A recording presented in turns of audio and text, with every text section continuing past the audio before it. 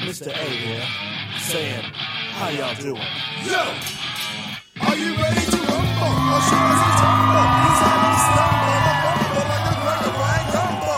Standing on the grill, my beat work from the words and drums, and I'm doing it on my terms. Welcome to the Rumble.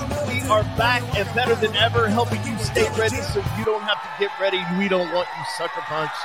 So we are here each and every week helping you keep your guard up. I am Jeremy Lavelle with Remedy Claims Consulting, and your coach can be found at Claims Coach on TikTok and on Instagram. And alongside of me today is a very special guest, Mr. Matt Mulholland of Listen to This Bull. Yeah. We like to call him the professor. That's what I call him. And finally, the surreptitiously satisfying, the enigmatically intriguing, the one and the only baby case, Miss Donna Lavelle. How's everybody doing today? I'm doing good. Awesome. How are you doing? Awesome. So, man, I am just trying to keep my head above water. I'm not going to lie. My legs are getting tired. And I am just doing everything I can to fight these carriers. Well, not fight them, but at least try to explain to them where we're coming from. And the indoctrination of some of these adjusters is always, an interest. You never know what you're going to hear next. You really don't know. That's true. I don't mind saying fight. There's an argument every time. It is adversarial. We are asking them to pay more than what they want to. And that's just part of business more than anything else. So I don't think it's a bad thing to say that we fight insurance companies.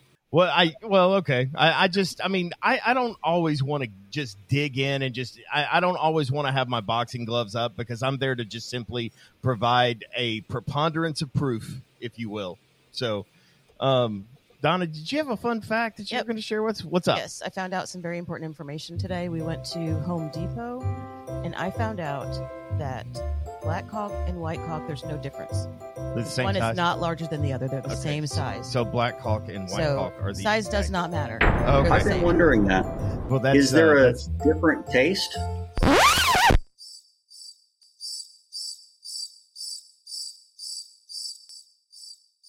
I didn't taste it since it's not supposed to be eaten. It does smell the same. We've determined Yeah. it does I think that's an important distinction at times. All right. Well, guys, the topics will be discussed in 3 15-minute rounds. When you hear this sound, this means the round has begun, and when you hear this sound, the round is over. Now, I want to remind everybody that this is not a debate show. This is basically us just unpacking sort of the the do's and the don'ts and the hows and the whys. And every now and then a debate breaks out. I'm not sure that Matt and I are going to agree on absolutely everything. I'm going to purposely disagree with you on everything just to have some fun. Well, I was kind of counting on that. But, guys, I am really looking forward to this, because we're going to be kind of digging in. We're going to be digging into some really cool stuff today. And we're going to talk about some of the different weapons that the carrier uses, and round one starts right after this. One of the most difficult claims you can work is a contents claim. It requires extreme detail and significant documentation. Ricky McGregor with Monarch Claim Services is the expert you need on your side. She will handle on-site evaluation, inventory, photo documentation, pricing, and overall contents claim organization. She will work with your team beginning to end so you can focus on the rest of the claim. Do your client a favor and call Ricky McGregor with Monarch Claim Services. You can reach her at 515-783-1434. That's 515-783-1434, or find her on the web at monarchclaimservices.com. Round one, endorsements. Now, Matt, one of the things that I have seen by and large, and it's often a misinterpretation of how an endorsement works, but I have seen them use endorsements that are paid for, whether it's a matching endorsement, whether it's a mold endorsement. where they use these things to actually cap things that should be under coverage A, but they use it's like, oh, all we have to pay on this on any of this is just this cap, this $5,000, this $10,000, and then nothing else is covered as it pertains to this loss and this. Have you found that to kind of be something that they're weaponizing quite a bit? Weaponizing, I don't know if I know what you mean by that 100%, other than just reduction of coverages. We've seen the exclusions of fungi and a lot of different water type damages, wind-driven rain, wind. All of these exclusions have been coming out with people's renewals. And if they do reduce coverages, they're supposed to reduce the premiums. And they don't, because it's also tied in with an increase in premiums statewide or zip code wide or something along those lines. But then they give you the option to purchase those coverages back in another endorsement. So if you're given the option to have more coverages for that endorsement, they charge you more, probably more than they would have reduced it when they took it out of the original coverages, which I think maybe that's weaponizing, you know? Well, Yeah. I agree. I don't disagree with that. The biggest thing that I see is how they use that endorsement. So I just want to give you sort of a for Okay. instance. Okay, you have a water loss. You have a water loss, and due to this water loss, mold occurs. Okay.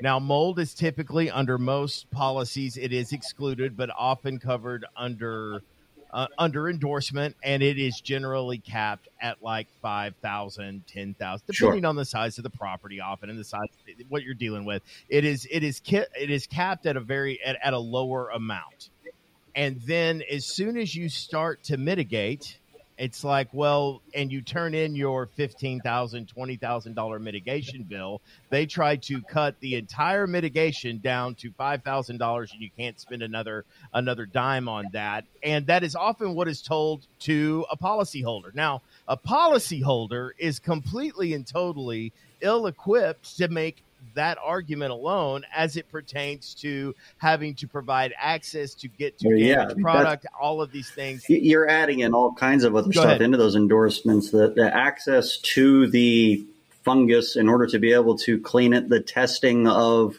the air and materials to identify where the fungus is or what type it is, and to test afterwards to make sure that it's gone is all included in that. ALE benefits just to get out of the house because there's freaking mold would also be in that same limitation. And the rebuild from all that access is also oftentimes in that limitation.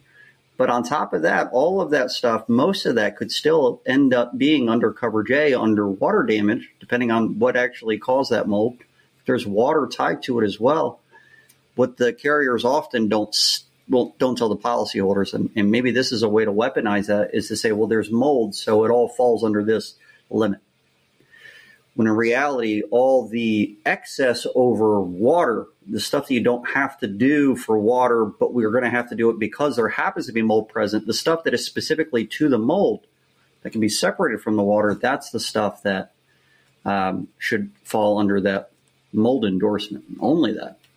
So any increase. So I want to delineate the differences between two very different terms. There is the term called remediation, and then there is the term mitigation. And those are not the same words. And I often feel like that when it comes to the mold, what the mold cap is, what goes against that mold cap, if you will, is the remediation effort, not the mitigation effort. So, for example, antimicrobial, when you spray antimicrobial, is that a mitigating effort or is that a remediating effort?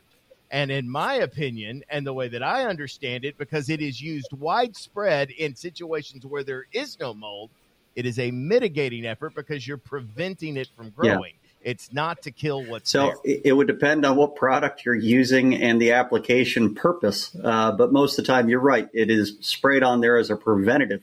And if it is a preventative, then you are preventing further damage. You are mitigating.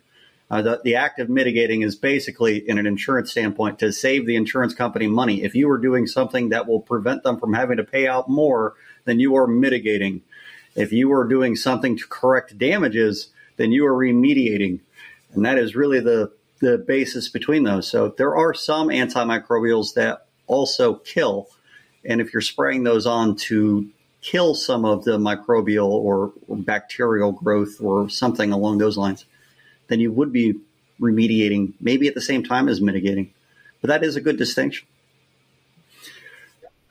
And that's really what I want. So all of you Xactimate guys out there, when you're providing, sub-limit coverages and you're getting all into those coverages to make sure that it's being calculated and how you use your coverages within Xactimate, you're delineating all of these different things. That is your guideline. Am I mitigating in this line item, or am I remediating in this line item? So, for example, a remediating line item would be when you sand the studs. A remediating line item may be when you shellac or you encapsulate certain framing members to prevent further growth of mold. Those are remediating efforts. But to cut the drywall out, no, that is a mitigating effort, and that is not something that would be included. Just because the drywall has mold on it, it would have to come out because it's wet anyway. Well, I disagree. Okay. We got our first disagreement. Oh, my God. Hang on a second. All right, there we go. If we're cutting drywall out because it's wet, then that is part of remove and replace. That is part of remediation. If I cut that drywall out because it's wet, am I doing that because I'm saving the insurance company money by doing that? I mean, maybe it'll allow me to dry faster. Maybe I can make that argument that the reason I'm taking that drywall out is because I could then dry the stuff behind it faster, and I can save the insurance company money on the time of mitigation, the dry out or something along those lines. But the act of cutting drywall out is a part of a removal in a remove and replace type scenario, isn't it? It is the damage to drywall. It is, but in that case, you're remediating drywall. You're not you're remediating water. You're not. I'm not saying that it's not remediating in effort, but it's not the remediation of mold primarily. Well, and that's so where there is the mold overlap. cap, I believe. Yeah, you can cut it out for water. Yeah. And if mold happens to be on that, great. Now, there are additional things that you should do when cutting out drywall that has mold on it that you don't need to do when cutting out drywall that is just wet with clean water. There's PPE, there's encapsulation, there's negative air machines, different things along those lines. But that could all still be part of mitigation to prevent the spread of it. So you are mitigating mold issues potentially. Again, you're trying to stop the spread of it, and that's when it comes into the mitigation part, we are bound by the policy to mitigate it from further damages, and that's what I think. So where coverage A is available, it should come first. Where no coverage A is available, that's why we have an endorsement. So the primary insurance here, the primary availability of insurance and coverage comes from the coverage A. Is when that falls short is when the endorsement is then plugged in, and that's how we use that endorsement. Because remember, endorsements are not always something that adds coverage. There are times that endorsements can remove coverage, right? And so we can pull those coverages away, and when we pull those coverages away because of the endorsement that exists, like you'll often see that down in coastal regions. Like I know, like TWIA will have endorsements against certain. TWIA is Texas Wind Insurance Agency. Within their policy, they will have certain endorsements in there that does not allow wind-driven rain. In certain cases, well, maybe not other policies. TWIA would be the policy that you would get for the wind, and then those other policies they will remove wind-driven rain as a peril, and they address that with an endorsement where you have to have a storm created opening in order for water damage to be covered. With no storm created opening, that endorsement is a qualifier before we pay for any water. Am I making you nervous, Jeremy? Are you really, really nervous not to get things right now? No, I mean, we're edited, so I'm super comfortable. I'm just making sure. Yeah. We're going to make you look like an idiot. No, I'm super good. Are you nervous, Matt? No. Matt's never nervous. No. He's the professor. I find that more endorsements exist that remove coverages than add them in. You'll find in additional coverages in a lot of policies, instead of in an endorsement, it'll be under additional coverages. You might find fungi in there as well. That might have some limitations. And the only time that it's actually on the policy is if the deck page actually activates it or something along those lines. So you have to look in the policy to see what triggers that additional coverage, but it might just be built into the regular policy without the endorsement. And then the endorsement might change that additional coverage language. So the funny thing about endorsements is it's a pain in the ass. You have to have like 3 screens up with the exact same document open in several different screens, just so you don't have to scroll back and forth over and over again to see what gets deleted, what gets added in, what gets modified, and what the final version is. It's not the most fun thing in the world. Right. I played a game of Risk once where this particular game of Risk allowed you to change the rules along the way. And so whoever won game 1 got to make a rule, and you would write it in this sticker that you would put directly on top of other rules in the rule book. So you were permanently modifying the rule book. And it was just like endorsements and policies. Everything changes. But I wish we could take stickers. I wish they would send us a mailer with the endorsements with a sticker to just put on top of another part in the policy so we can see what the actual final version of it is. It'd be nice. Well, any education that they would want to send out at some point, whether it's a video or something, because the effort of educating the policyholder and it's not their job to educate, really, because I've said this before a million times. Insurance is not a service. It's a product. It is a product. But part of selling a product is to provide the best product possible with as much service to back it up as possible. I said this on my podcast last night, actually. I said, dear insurance companies, whoever's watching this, the first one to do this is going to be the leader in the industry. Make some little videos, put them on your website that explain each section of your policy in layman's terms. Explain it to us. We'll actually abide by that. Right. Tell us what it says. I'd love that. And we'll provide the service that you don't provide. There's too many policies. I've thought about doing that so many times. It's just too many. Well, yeah, and then they like to change the definition of things and how they look at things too often as it pertains to whatever given ambiguity. I've heard ridiculous things. Absolutely. And that we'll get into here in just a minute, as far as, because round 2 is all about ambiguous language and how they use ambiguous language to suit what it is, whatever their narrative is. And so that's coming up. But I want to wrap up the endorsement thing and just. Well, you mentioned limited matching endorsement earlier. I'd like to touch on that real quick. Yeah. So, often there are anti-matching clauses in policies that say that they won't match the non-damaged materials won't be replaced if there is a difference between the damaged materials and the new materials being used to replace the damaged materials of discontinuation, obsolescence, where they might go into color, fading, marring, texture or dimensional differences, these kinds of words. And then they might add in an endorsement or an additional coverage that gets triggered, a limited matching. And a lot of times that limited matching is specifically designed for discontinuation or obsolescence situations.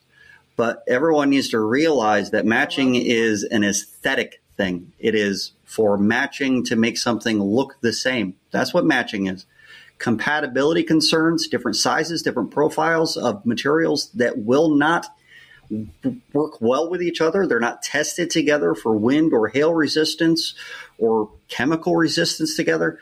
Different sizes that don't line up with seal strips and things on roofs. All of these are compatibility concerns that have nothing to do with matching. So you can avoid the matching crap altogether by talking about something that isn't on that list. Look at that list. What's on it? Is it those items that make it the only reason you have to replace those undamaged items? Or is there something else involved? Right. And the things that you were just discussing is where we refer to like, kind, and quality. And that's the purposes of like, kind, and quality in common construction is the very thing that you said right there. Man. That's the end of round 1. And man, That went super fast. I can't believe how quickly we got through that. Did you have something else to say? Did you want to wrap that up? Oh, Did you want to no. put a bow on that? But we're going to tie in exactly what you were talking about straight into ambiguity with the like, kind, and quality terms. Yeah. Right, exactly. And that starts right after this. Public adjusters, listen up. It's Jeremy Lavelle, owner of Remedy Claims Consulting, host of The Rumble, and most importantly, your claims coach. Public adjuster training is one of the hardest things to find. Sure, you can take some online seminars, you can show up to conferences, but none of them tailor training just for you until now. Whether you need to learn how to estimate, scope, negotiate, or prospect, I can help you drill down on the skills you want to develop. Maybe you're just starting out and you need to learn the claims process from A to Z, or you're just wanting help on strategy on a specific claim. I can help you find the traction you were looking for and learn how to truly control the narrative in the ever-changing world of claims. You can reach out to me directly at 888-596-8772, or you can find me on the web at remedyclaims.com and just click Get Started. That's 888-596-8772 or remedyclaims.com and click Get Started. You can even shoot me an email at jeremy@remedyclaims.com. That's JEROMY@remedyclaims.com. It's time to move your career to the next level. Round 2, ambiguous language. Yeah.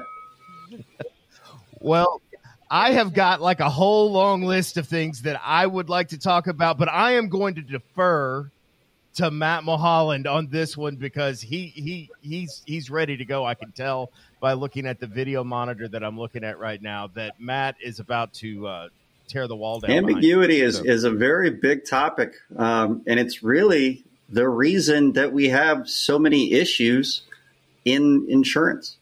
You know, policies are written one way and they can be read so many different ways. In most states, the way that benefits the non-writing party, the signing party, the policyholder, whichever way that you can interpret that benefits them the most is the way that you're supposed to interpret it. In most states, not all of them. Some states actually specify that they're supposed to apply it the way that the original writer's intent was designed, and they have to prove what the intent was. It's kind of crazy. But that's the minority of states. So let's talk about ambiguity that goes to the benefit of the policyholder. We just talked about matching, and you said like, kind, and quality, which is the perfect example for this. What the hell is like, kind, and quality? How exactly the same is the word like? Terms. You know, you're like a fish like in many ways, Jeremy. Lucky. You know, it depends on the kind of fish. Oh, yeah? How? Some fish have a lot of whiskers on their face, just like you, just like me. So you're like a catfish. That's true. Does that mean that you are a fish? What is like kind? It does not mean. In the animal kingdom, there are kinds of animals. And then there are subspecies and different races, even of those different subspecies and kinds. But we're not defining kind that way necessarily. Kind can be a broad term or a narrow term. If it's very broad kind, if we're talking about shingles like we were talking about right at the end there, asphalt shingles, is that the kind? So any asphalt shingle would be like kind to any other asphalt shingle. We could narrow that down to a very narrow description of kind and say, well, there's architectural shingles and there's 3-tab shingles. And then we can make it even more narrow and say that there's 20-year 3-tab shingles and 30-year 3-tab shingles. Are those the same kind but different qualities? Like quality? Quality could be so many different things. They don't define like, kind, and quality in any policy I've ever seen. So what's going to benefit the policyholder most? If it's more beneficial in this situation to read it as a very broad term, then that's the way it's read for that situation. It doesn't mean that it's the way that benefits policyholders the most among all, on average, types of claims. It's for that specific situation. Until they define it in the policy, that's how it's going to be. Or until case law specifies the way it's supposed to be read. So like, kind, and quality is a very interesting term. It's very broad. I agree. I say this a lot. Reading is fundamental. Do you know what I mean? And so when we read the words like, kind, and quality, and you're looking at what's being done, and you don't feel like, kind, and quality is being achieved, do you know what I mean? On the face of what you're saying, if this kind ain't like that kind, or this quality is not like that quality, then we've got a problem. But if you're sitting there telling me that, I mean, that could even address matching. Yeah. That could address, like, kind could address all sorts of things. Could. Do you know what I'm saying? And so many policies don't even use that terminology. They'll actually say equivalent construction for equivalent use. And the word equivalent clearly means the same as. So identical. Like, kind, and quality doesn't exclude matching, so to speak. It's just materials of like, kind, and quality. But you get into the ambiguity of that. I could have an architectural shingle made by GAF. I really love the roof examples, by the way, so I'm going to give a lot of those. Architectural shingles made by GAF are lifetime warranted. Architectural shingles made by TAMCO have a lifetime warranty. Are they the same quality? Are they like quality? I don't actually know because it's ambiguous. No one actually knows. Whichever way benefits a policyholder most is the way it's supposed to be. Personally, I know between those which one is a better shingle. I've done my own testing on it. I'm not going to say on your show. But one is definitely a higher quality than the other, even though they're both lifetime. So that's such a broad term. I hate it when you have an engineering firm that says, here's 7 shingles that are like, kind, of quality to this one that's been discontinued. And they're nothing alike. They did that with the Atlas Chalet. Donan Engineering had an article that specified like, kind, of quality to the Atlas Chalet shingle, which was a faux laminate. It was a 3-tab base where they put extra glue and extra granules on top of it to make it look like a laminate shingle from a distance. There was nothing else like that. That kind of shingle was a faux laminate. They called it a shingle. Not a shingle, a shingle on their marketing. There's no shingles being sold today. So if they even called it something different on the marketing because they knew it was different, what kind of shingle is it? Like, kind, of quality is so ambiguous. Too many times that gets used against policyholders, though. Well, and here's another word. I'm going to throw this word out to you. Prompt. Prompt. I like prompt is another word. So is it prompt to file a claim 6 months after the damage occurred, but you just discovered that it was there? Or I like the word immediate. Immediate means something a lot faster than prompt, I think. It definitely has a feel of being... And immediate's an available word to be used. Immediate is in a lot of policies. You must notify us of the damages immediately. But immediate is impossible. If immediate is within that second that you discover the damages, you can't dial a phone fast enough for immediate. If immediate is 2 years, within 2 years, it could be. Because there is a period of time that is going to expire between the time that you discover the damages and the time that you file the claim. Some time is going to pass. It's impossible for you to do it immediately. So how much time is acceptable between the time that the damage occurred, the time that you discover, and the time that you actually file? If you file within 5 minutes, is that immediate?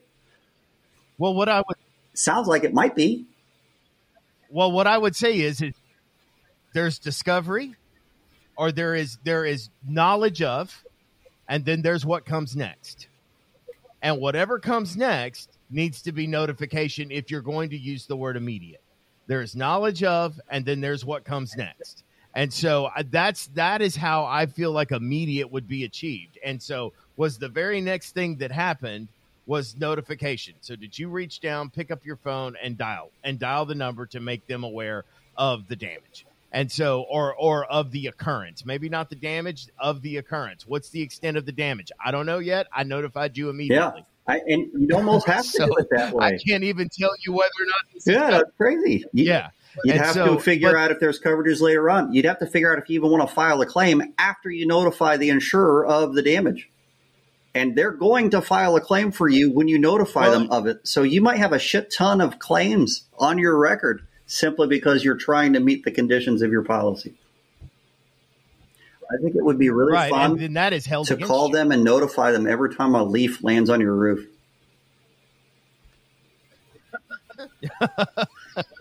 Just stay and checked in with you guys, letting you know leaf has hit the roof. I want you to know that. I had some granules fall off my roof last night. 3-inch hailstones have also hit it. Yeah. The leaves on the roof because the hail knocked him out of the tree. Granular loss is not covered damage. That's what I love it when they say that. Granular loss is not covered damage. Yes, Ever? of course it is. Not once? Of course it is. Ever. Talk about You know. ambiguity. Of course. Are granules part of your covered property? I would They believe are. so. I would So if think your so. granules aren't there Absolutely. any longer, they're Yeah. gone. Is it theft by hail? I don't know. If your car gets stolen, is the steering wheel covered Right, as well? of course it is. Or is that not covered Yeah. property? It's part of the covered property. Of course My it is. granules are gone. Absolutely. They're just gone. There's no exclusion for gone And if that's granules. There's- right. It's lost. Yeah. $5. So, I mean, all of these things, and here's another one. This is one of my favorite terms, and this is actually found in ALE. And I have found that a lot of carriers are, and I use this word, weaponizing the ALE coverage to force people into lower and faster settlements that fit their narrative. Because within the policy, it says something along the lines of, and I'm not quoting a specific policy, the shortest amount of time possible. Shortest amount of time necessary to make That it repairs, takes or up to 6 months or 12 months Or- maximum, or something along those lines. But they don't tell you when that time frame starts. Is it from the date of loss? Is it from the date that you filed the claim? Or is it from the date of the first payment? Or is it from the date that you come to an agreement? There are cases in many states where it's from the date where an agreement was made, where it was possible for you to start. Because until it is possible for you to start, then the shortest period of time to make those repairs hasn't occurred. And I like that.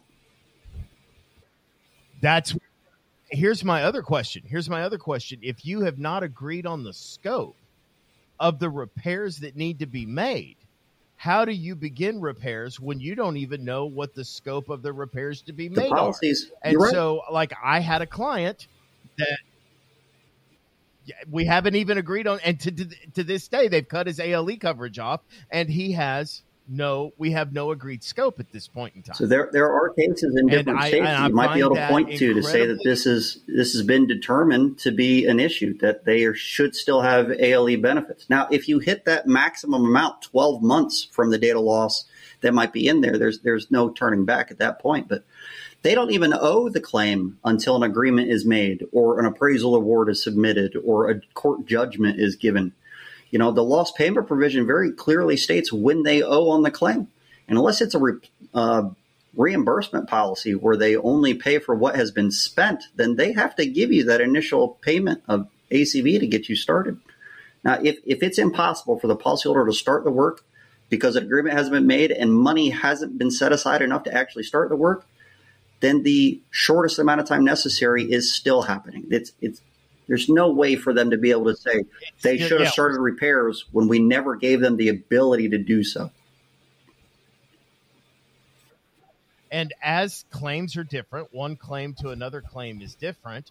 You may have very similar losses, and the shortest amount of time to begin the repairs is very different because we've got all of these variables. You may have a Jeremy Lavelle or a Matt Mulholland on the other side of the phone that is sitting there going, now, wait a minute. It appears to me that within even the photographs that you've provided me, that it looks like, for example, the carpet has been delaminated and it cannot be cleaned. Now, ordinarily, I would say that we could clean the carpet in a loss like this, but because of the condition of the carpet, it cannot be cleaned, and so we need to get the carpet replaced. No, we disagree. Okay, so for so long as we disagree, all the way up through appraisal, court costs, whatever the case may be, for so long as we disagree, as long as there is coverage available within the timelines and the amount of limits of liability that are available, then that money needs to be paid.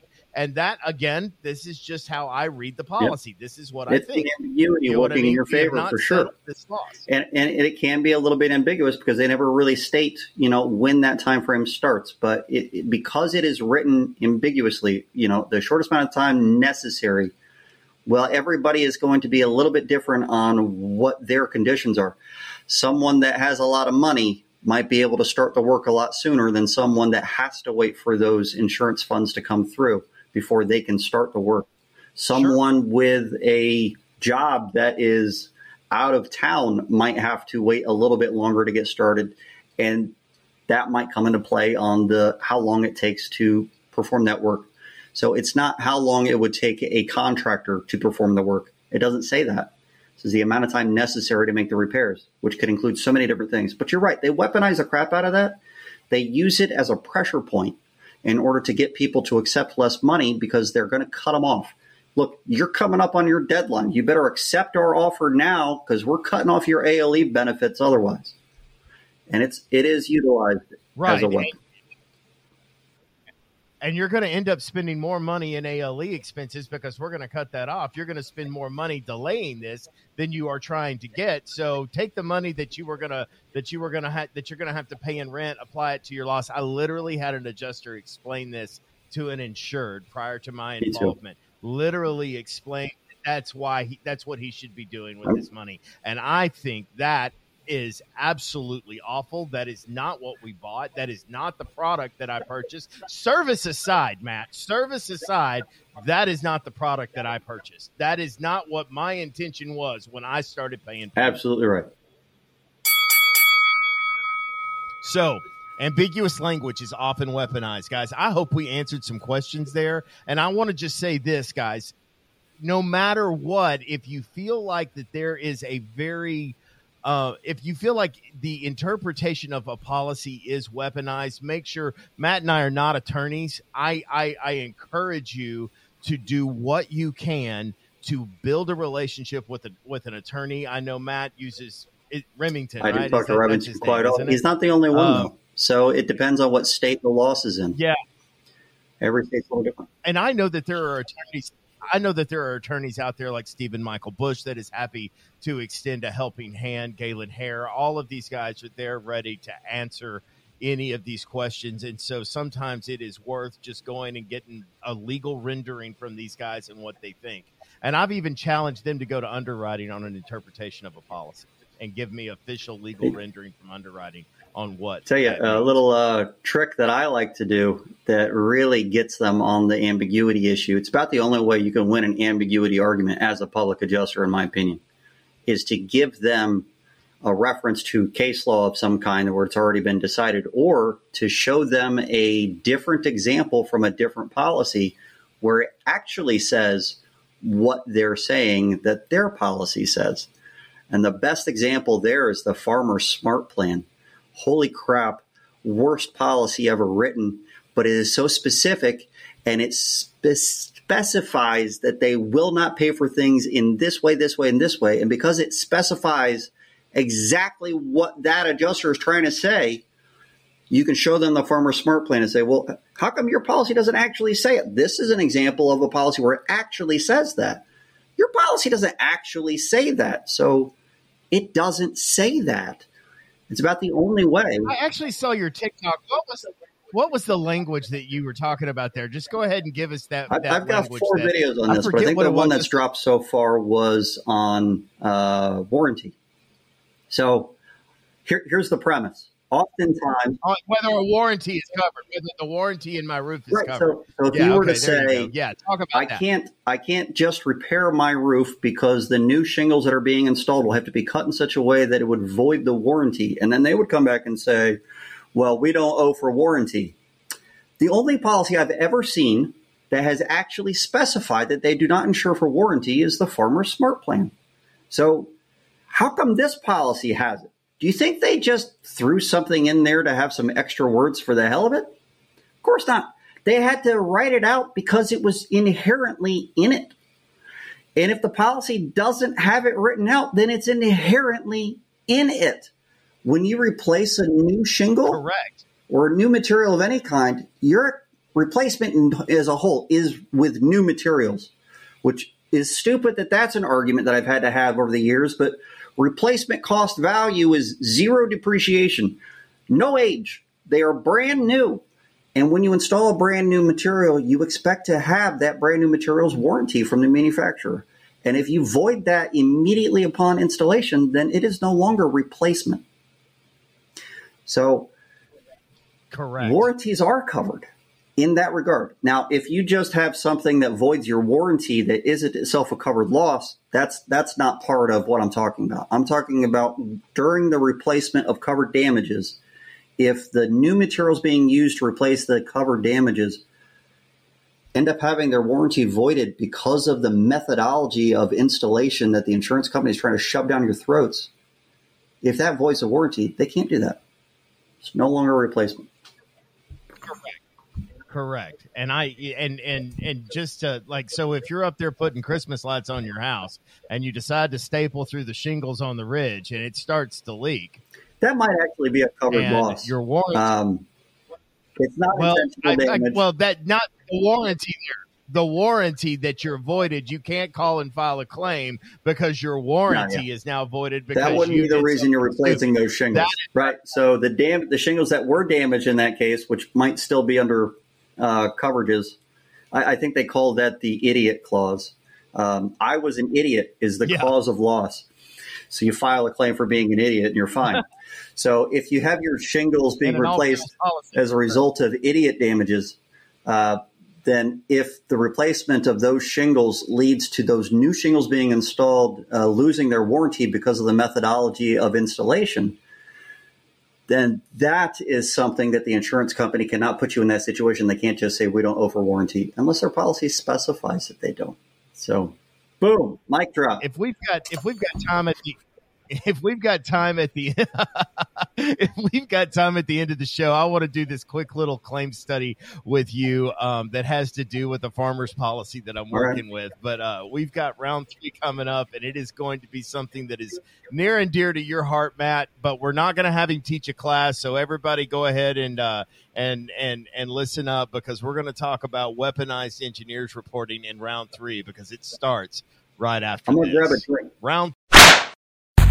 When choosing someone to help with your online marketing, make sure you go with someone that has years of experience. Our good friend Sally at Thrive has over 20 years of digital marketing experience. She can build you a beautiful 15-page, sleek, interactive website, post on your social media platforms multiple times a week. She can do a video, an amazing CRM to manage and maintain and nurture your clients' text, email marketing, review generation, a business listing on 60-plus search engines, including 3 voice networks, appointment scheduling, estimates, invoices, payment processing, and more. She will also create for you on Google, a Facebook page, in Instagram, Twitter, and LinkedIn. If you need these for your businesses, she'll help you create those pages on all of those sites. If you already have these pages, she'll optimize them for you as well. Call or message Sally today. If you want to get started, you can reach her at 214-789-1651. Again, her name is Sally Brigance. Her number is 214-789-1651. And you'll also get a landing page the day you sign up. When you send her a referral that signs up with her, she'll credit your billing account. Logos are also available, and she also offers a lead generation service and SEO, search engine optimization, where she can guarantee you to appear on the first page of Google or your money back. It is spelled THRYB, and you can find my good friend Sally Brigance, and that's spelled SALLIE, Brigance, BRIGANCE, and she can be reached once again at 214-789-1651. Round 3, engineering reports. I just had an engineering report that I fought. So Lots of good stuff here. I'm going to go ahead. I mean, I even had an actual agent tell me the other day, it's like, you don't see, the engineer's not out there to confirm anything. The engineer's out there to get the denial. I actually had an insurance agent tell me that. So that they could go out there and get Wow. Yeah, he actually told me that. That is so different. The engineer's out there for the denial. I mean, generally the premise is, hey, Mr. Insured, we don't really know what's going on this roof, but we don't want to just deny your claim. So we're going to do our best to make sure that we understand what's going on. So we're going to hire the most professional, smartest person we could possibly find and have them go out and take a look just to make sure that we're not overlooking some coverages that we can provide for you. So we're going to send out the smartest individuals alive, engineers, which are clearly, I mean, they built space shuttles, so they must know what they're talking about when it comes to a roof. Makes sense. Right. Absolutely. But they've never put on a roof. Well, and this is actually the case study that I was talking about that I want to do at the end of the show, but I don't want to take up the whole time telling the story. But I asked him, I said, so what is your purpose for this inspection that you're going to be conducting? What's the purpose of your report? He goes, well, to determine causation and to determine repairability. And I said, oh, how many roofs have you repaired? It's such a good question. Well, I've never repaired any roofs. Oh, and you're out here to determine whether or not it can be done, and you've never actually gone through the processes of actually repairing one. Okay, I was just curious, do you mind reflecting that in your report that you've never actually repaired a roof yourself? Because you're the one out here to make that determination, and so I'm very interested to know how you make that determination when you've never actually done it. It's such a basic thing. Because they're not allowed to take on a project or a part of a project that is outside of their competency.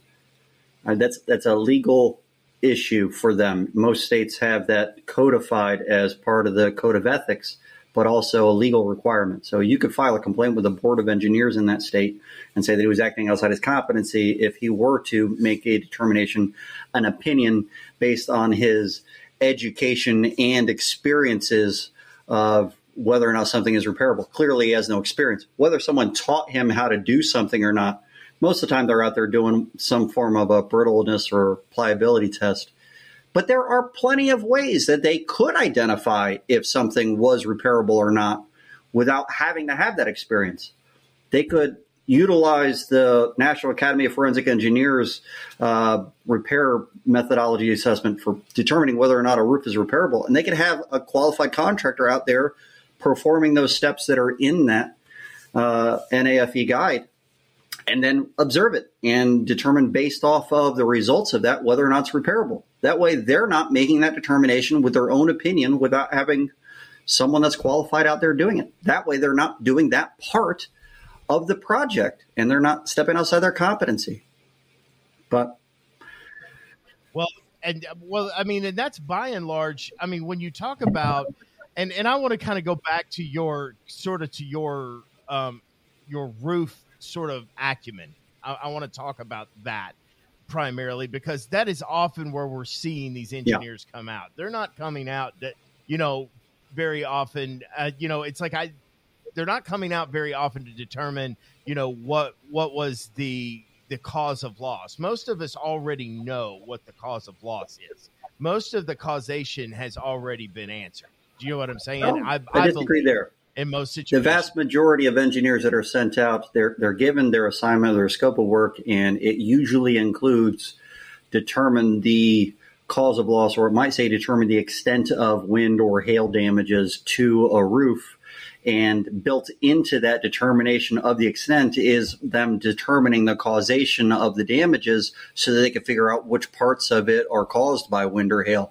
So even if that isn't the reason they're going out, they're doing it almost on every single one of them. The problem with that, though, is they're asked to identify the cause of loss, a singular one cause, not the causes of loss that act on the property that produce that loss. You can have multiple causes of loss. And so an engineer might go out and they might determine that hail, and they use this stupid rule of thumb that Hague teaches that is not based in reality, but it would take 1 inch or larger hail to cause damage to a 3-tab shingle, or 1 1/4 inch or larger hail to cause damage to an architectural shingle. And so if the hail was less than 1 inch in size, they'll say, oh, well, the shingle would not have been damaged by this size hail, except for the fact that it's old. So wear and tear is the cause of loss. And then they stop right there. And they don't say the wear and tear allowed smaller hail to cause damage to this than otherwise would normally have caused damage. Wear and tear is what they would call the proximate cause, and that resulted in hail damage from smaller hail. They eliminate the additional language, the additional information. They omit it from their conclusions, and they simply say there was no damage caused by hail. It was all caused by wear and tear.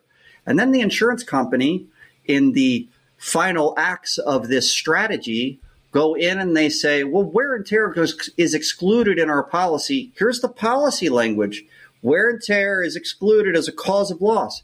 And they omit a portion of the policy called the ensuing loss provision that would then say that any resulting loss that isn't otherwise excluded would be covered. They take that off of their denial letter in order to hide the coverages from people. And then they're just going to leave it alone. Wear and tear is excluded, period. Well, if wear and tear resulted in hail damage, then it's covered with that ensuing loss provision that's tied to the wear and tear. And the vast majority of policies have that. And the vast majority of denial letters exclude it. They misrepresent the policy language all the time on these things. Multiple insurance companies, multiple states. I'm tracking this. It's very obvious. So the engineers are naming multiple claims one cause of loss. One. And they need to name all of them. And they don't. And it's very clear that it's a concerted effort to make this strategy work. That's one strategy. I've identified 15 different defenses that they use based on engineer reports on how they can get away with shit. They also might say it's old damage or existing damage. They might say that there's, they might call something mechanical and just use a term that doesn't mean shit. It doesn't mean anything. It's a catch-all term. Anomaly. Yeah. It's the most ambiguous term of all time. It's a Marian anomaly. Yeah, it's a Marian anomaly. Well, I don't see Marian anomaly excluded in my policy anywhere, so anomaly must be covered. Yeah, so it's a definition, right? Mechanical. There's no damage defense. It all boils down. So they go through this, and I explain this in my courses. They go through this, and they're supposed to identify the extent of hail or wind damages, and then the adjuster is then supposed to identify for that engineer what the definition or thresholds for hail or wind damages in that policy is, but they don't. And then the engineer doesn't ask for it because the engineer wants to remain unbiased, which is stupid because they actually have to find out what those thresholds are in order to be able to write a report effectively. So they don't get a definition from the policy. There probably isn't one anyway, but because they don't get the definition, they make their own definition up. So instead of identifying all hail damages, they instead identify only functional hail damage the way that they define it in this way. And then they might identify and define cosmetic hail damages, and then they might identify and define cosmetic changes or cosmetic anomalies separately from cosmetic damages. Something I believe is a concerted effort from them to change how they're doing things in order to combat the things that I've taught in my class. I really think that's because of me. I'm pretty proud of it. Anyway, it's pretty cool. So if they're naming their own definition and then they say there's no functional damage in the body, and then in the conclusions they drop that word functional and just say there's no hail damages, instead of there's no functional hail damages, it's just no hail damages. Now the insurance company say, well, they said that there was no hail damage, so we don't have a covered loss. And that is the no damage defense. I literally, in an engineering report, Matt, I am not making this up. I will send you the report so that you can look at it. In the conclusion statement, kind of on the cover page, sort of the summary written narrative, the conclusion is we discovered no hail damage to the roof. Okay. And I'm paraphrasing a little bit, but basically that statement, no hail damage to the roof. But you go down and you look at the photographs that he provided within his report, and annotated in the photo with big orange arrows pointing to a spot on the roof, and then that annotation is labeled hail You're damage. shitting me. And in fact, I do want not. that report. I am. That's glorious. I'm happy. I and it's on a commercial loss. It went to litigation and was finally settled out. But yes, they said no hail damage on the roof, and it said that in the report. And you go through the pictures, and it absolutely that was a failure and I asked, internally. So an engineer will write a report. They'll often write things in there, and they make some determinations. And then there is an internal reviewer. People say peer review often, but that's really the wrong term. A peer review is something very specific. It's usually someone outside of your organization trying to come up with the same results from an experiment. So it's not a peer review. It's an internal review. And this internal reviewer's job is to convince the engineer to change the language in their report in certain ways. And many times they'll have them change the descriptions of photos to not say anything about hail damage. Just take that description off and just say general condition. Or let's go through the policy, and instead of saying functional damage here in the conclusions, we don't want there to be any ambiguity. Let's just take that word functional off. The engineers oftentimes have no idea how their report is being used as a weapon against the insured. They just know what their internal reviewer is asking them to do. And this internal reviewer is almost acting like a salesperson trying to convince these people to write it these different ways. And a good skeptical engineer at some point is going to go, why are they doing that? Why are they asking me to make these changes? And if they get smart enough that they fight back, they start getting less work. And if they fight back too much, they find out that they don't get enough work to support their family. And so they have to play ball, or they don't make enough money. It's very bad. right. It is part of the McKinsey model. It is a specific strategy built into the McKinsey model to use a third party that you're very friendly with, that you can kind of force to use specific languages or have some kind of say in what the report says. Why do you think that the documentation that is provided by the insured, do you know what I mean? Whether it's their own engineering report or it's their own sort of, even if they go and hire a third party that's not the contractor, do you know what I mean? And let's just take a third party qualified roof inspector. Let's say I had a client. I was like, well, I've got a third party roof inspector. His name is Matt Mulholland, and he's going to come out and he's going to take a look at your roof, and he's going to write a full report on your roof. He's going to talk about every blister. He's going to talk about every sort of, what the wear and tear in the state of the roof is. And that's one thing I would say is wear and tear is a general condition that is widespread across the property based on exposure to the same elements at the same time for the same amount of time. You know what I mean? So if the sun hits the roof on the west slope, the entire west slope is going to have an even amount of wear and tear.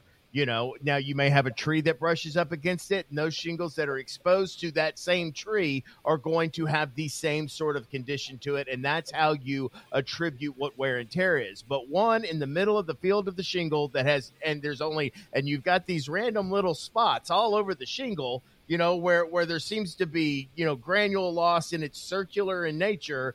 I don't know what caused this widespread across the field of the roof that caused these little anomalies in the middle of the shingle. You know what I mean? And I'm not talking about a blister. I'm talking about a hailstone that hits the roof, and they want to call that wear and tear.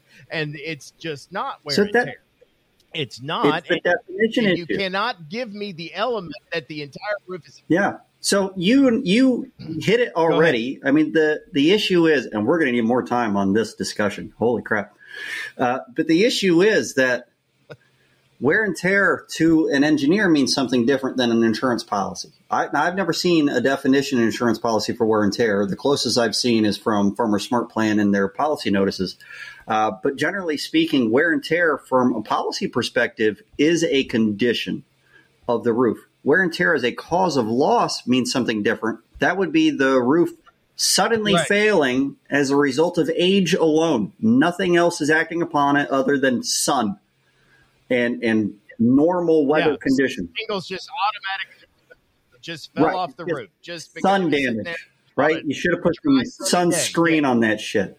But when wear and tear Right. Or you about to, don't ding the bell. This is such a good copy. Don't ding it. Okay. Need to, and then we'll go. We'll We'll wrap keep up going. with it. We'll keep going. We'll keep going.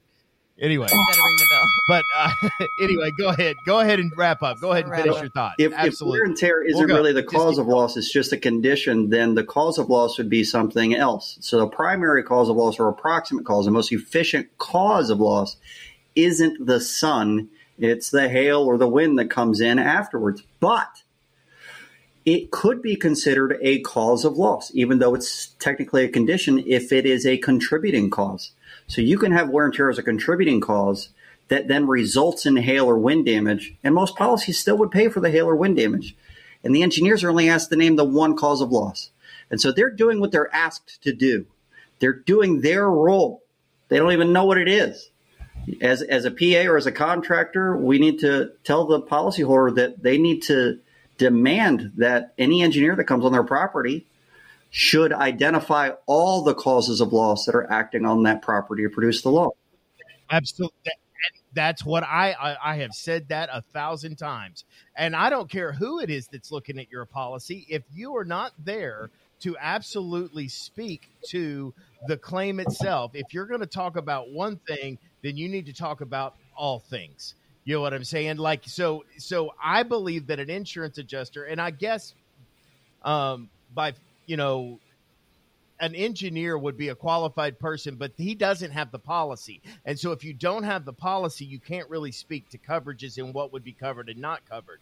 But often they show up with this idea in their head, and whenever they go to insurance claim training school on how to do engineering reports for an insurance claim. And if you're trying to tell me that they don't go through some sort of indoctrination on how to handle a report for an insurance claim or what the work product is expected out of them, you kiss my ass, because that is absolutely 100% wrong, because I know they do, but they don't know why it's wrong.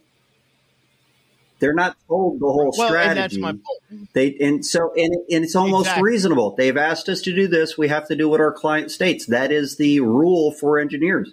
Whatever our assignment is, that's what we have to perform. We don't have to do any more. We don't have to do any less. We don't want to provide them too much information to make this thing 25 pages long. But when they go through that internal review, I feel like more engineers should realize that there's something fishy. You know, these are smart people, really, or at least they're supposed to be. And they have licenses. Yeah. And they have licenses. Sometimes they don't. You know, right. Well, I'm talking about the ones that do. I love it. The guy that comes out and looks at it, it's often not stamped by the guy. That's true. It's. I mean, there's even engineering firm licenses, though, and I've come across 3 of these in the last 2 weeks where the engineering firm was not licensed in that state, and even though the engineer that signed and stamped it was, because that firm wasn't licensed in that state, it's still not a legal firm. So file a complaint with the Board of Engineers for a firm acting without a license in that state, and that report will be thrown out. And we've done that 3 times in the last 2 weeks. Yeah, I mean, that's very interesting. Guys, know who your licensing boards are. Really, really important, and we'll try to find some links at least for. Yeah, you can Google search this for any state. Just simply Google your state's name, engineer license search, and it's usually the first thing that pops up. And you can search for the name of the individual. And look for it as a professional engineer. And then you could go to a firm or an entity license and do a professional engineer entity and look for the firm's name and see if there's a license. And oftentimes I find that the firm is not licensed more often than the engineer isn't. But sometimes the engineer is not licensed either. So here's another thing I do is once I get the engineering report from the carrier, I then immediately email the engineer who was out on site and wrote the report and ask him, is this your full and complete report? I definitely have found reports where the engineer's report was changed without the engineer that stamped it knowing. There are plenty of documented cases like that, including Superstorm Sandy, when U.S. Forensics got in trouble for exactly that kind of a thing. They're still around, by the way. They didn't go out of business. They Crazy. are. Yeah, they're still here. And the American Policyholder Association also has a tool on their website that you. It doesn't work. Okay, so I'm a board advisor for the APA.